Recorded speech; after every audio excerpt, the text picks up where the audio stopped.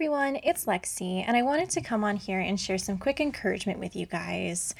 For some reason, I've just been feeling very drained, very tapped out, running on empty, and just in need of more energy and inspiration. And so I wanted to share a verse with you that has really encouraged me and one that my mom actually sent me.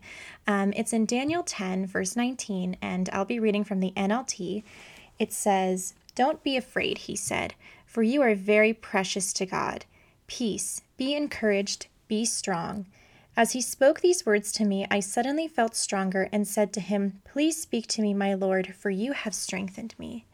And even though I've been feeling so tired, I definitely have been getting most of my energy from being in the Word and being in prayer with God. And I just love the reminder that He's the well that will never run dry.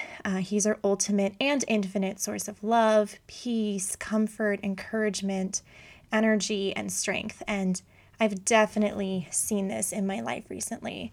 And so, if any of you is feeling tired or uninspired, I would encourage you to go to God, spend some time in His Word, spend some time in prayer, and ask Him to fill you because He definitely will.